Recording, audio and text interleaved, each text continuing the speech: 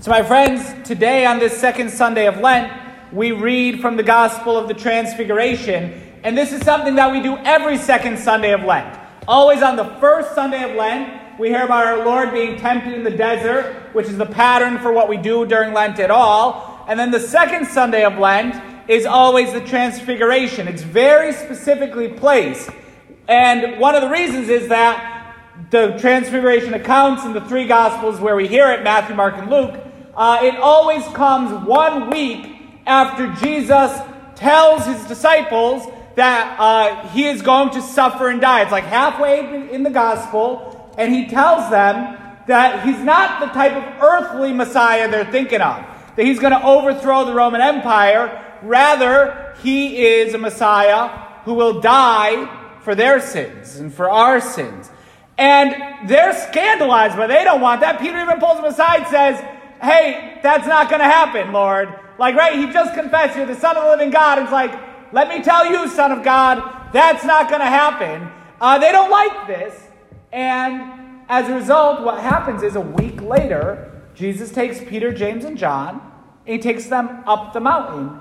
And we hear he's transfigured. St. Leo the Great said that it was to remove the scandal of the cross, that they were so upset by this reality that Jesus would suffer and die. This was to show them that there's a much bigger picture going on than just what their earthly minds are thinking of. And we need this reminder in Lent, particularly now, second Sunday of Lent, right? We need a reminder that if we've been thinking about Lent in too natural of a way, we need a supernatural vision. We need to get back to the spiritual purpose for which we're doing. Look, I'll tell you, I'm pretty happy. During Lent, I step on the scale every morning, and I've dropped some pounds, and I'm feeling good, right? But I shouldn't, Lent is not diet season. It's a time to pray, to fast, and to do works of charity.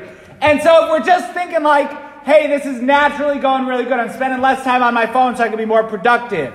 I've given up sweets or drinking, I'm dropping some pounds, right? We are just like the disciples, too natural.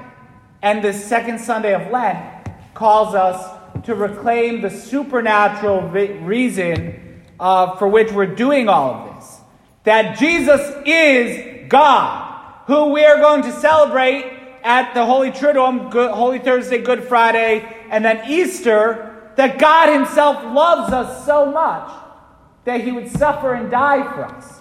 There's a spiritual purpose to what we're doing, and if we're just keeping at the level of diet or productivity, we're going to miss the whole thing. Rather, we got to set our visions up high on the supernatural reality that God wants to communicate to us. That we're aiming for heaven. That we're encountering the living God. That this is God himself. And so what happens when Jesus is transfigured, his face shines like the sun, and his clothes are dazzling white. Such that nothing on earth could bleach them, St. Mark tells us. That he appears in this way, that this is the Son of God. This is the power of our Lord Jesus that he veils. He disguises so often in order that we might be comfortable to approach him. And then he's talking to Moses and Elijah, right? You don't normally just hold a conversation with Moses and Elijah. But there he is, and they're just talking like old friends, right? And in a particular way, Moses and Elijah stand for the law and the prophets. So what makes up very much most of the Old Testament? The law and the prophets. But also Moses and Elijah are the two that died in very unique ways, right? That Moses went up the mountain and saw the people of Israel enter into the promised land, but then it actually says, no one knows where he's buried, which it's a Hebrew tradition that Moses, at the end of his life, after dying, that his body could have been taken up to heaven as well. And then Elijah taken up to heaven in the fiery chariot. So now he's talking to the two that die or end their life in this world in a very particular way, showing that ultimately, even when it comes to matters of life and death, God is in charge. He's got power over all of this. And then the voice of the Father coming from the cloud. This is my beloved Son. Listen to him. Stop just going about your own way of doing things. This is my beloved Son. Listen to him. And maybe we need that encouragement in Lent. This is the beloved Son of the Father, our Lord Jesus. Listen to him. Like, he can tell us again and again and again and counsel. We can listen to his word, but maybe it goes in one ear and out the other. So listen to him. So that's what happens in the gospel with Peter, James, and John and our Lord on the mountain. But also, this is meant to be, for us in this time of Lent, a model for what we should look like at the end of the Lenten season. It's very good when you enter into a period of transformation to say, what do I want to look like at the end?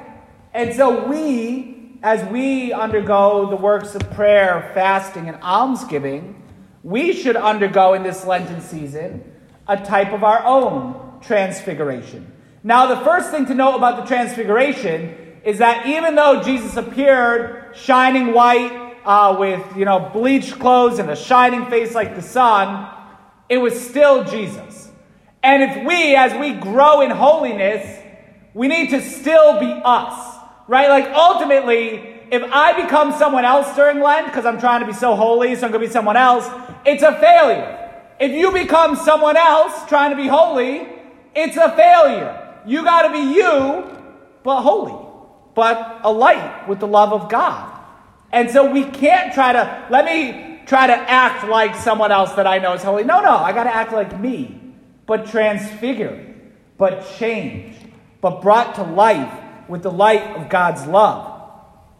Second, in our Lord's conversing with Moses and Elijah, we should see that through our Lenten time, particularly of prayer, we should be in lively conversation with the Scriptures.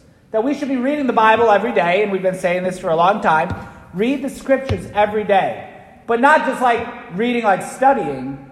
Be in lively conversation with the sacred Scriptures. God is the author of Scripture. And so in reading and being in conversation with the Scriptures, we can be in conversation with Almighty God. And then finally, all holiness grows from the fact that God said to us on the day of our baptism and continues to say to us every day, "This is my beloved Son. This is my beloved daughter, in whom I am well pleased." That all of our growth in holiness needs to flow from what's called divine filiation. I am a son or a daughter of Almighty God the Father. I have this relationship with Almighty God. And so as I'm looking toward what is growing and looking like, I need to be more aware every day. I'm a son of God. If I wake up in the morning and I'm having right in front of me all day long, I'm a son of God or I'm a daughter of God, how is that going to change how we act in a day? How is that going to inform everything that we do? How's that going to give us confidence to do what's right? How's that going to allow us to continue to stay in conversation with the Lord? How is that going to allow us to spread this message? I'm a son or I'm a daughter of God. Divine filiation. And so the transfiguration, this early in Lent, helps us have the goal. What do we look like at the end of Lent? We become transfigured. Still us, but a light with the love of Almighty God. Conversing regularly with Almighty God, particularly through praying with the Scriptures, and being keenly aware that we have been adopted, and we are beloved sons and daughters of the Heavenly Father. My friends, this Lent we need the spiritual eyes with which to see this period of prayer, fasting, and almsgiving. Considering today the transfiguration of our Lord, let's ask our Lord Jesus to give us this grace, to be more attentive to his spiritual transformation in our lives this Lenten season, so that we may forever rejoice with Christ in the glory of heaven, which is prefigured in his transfiguration.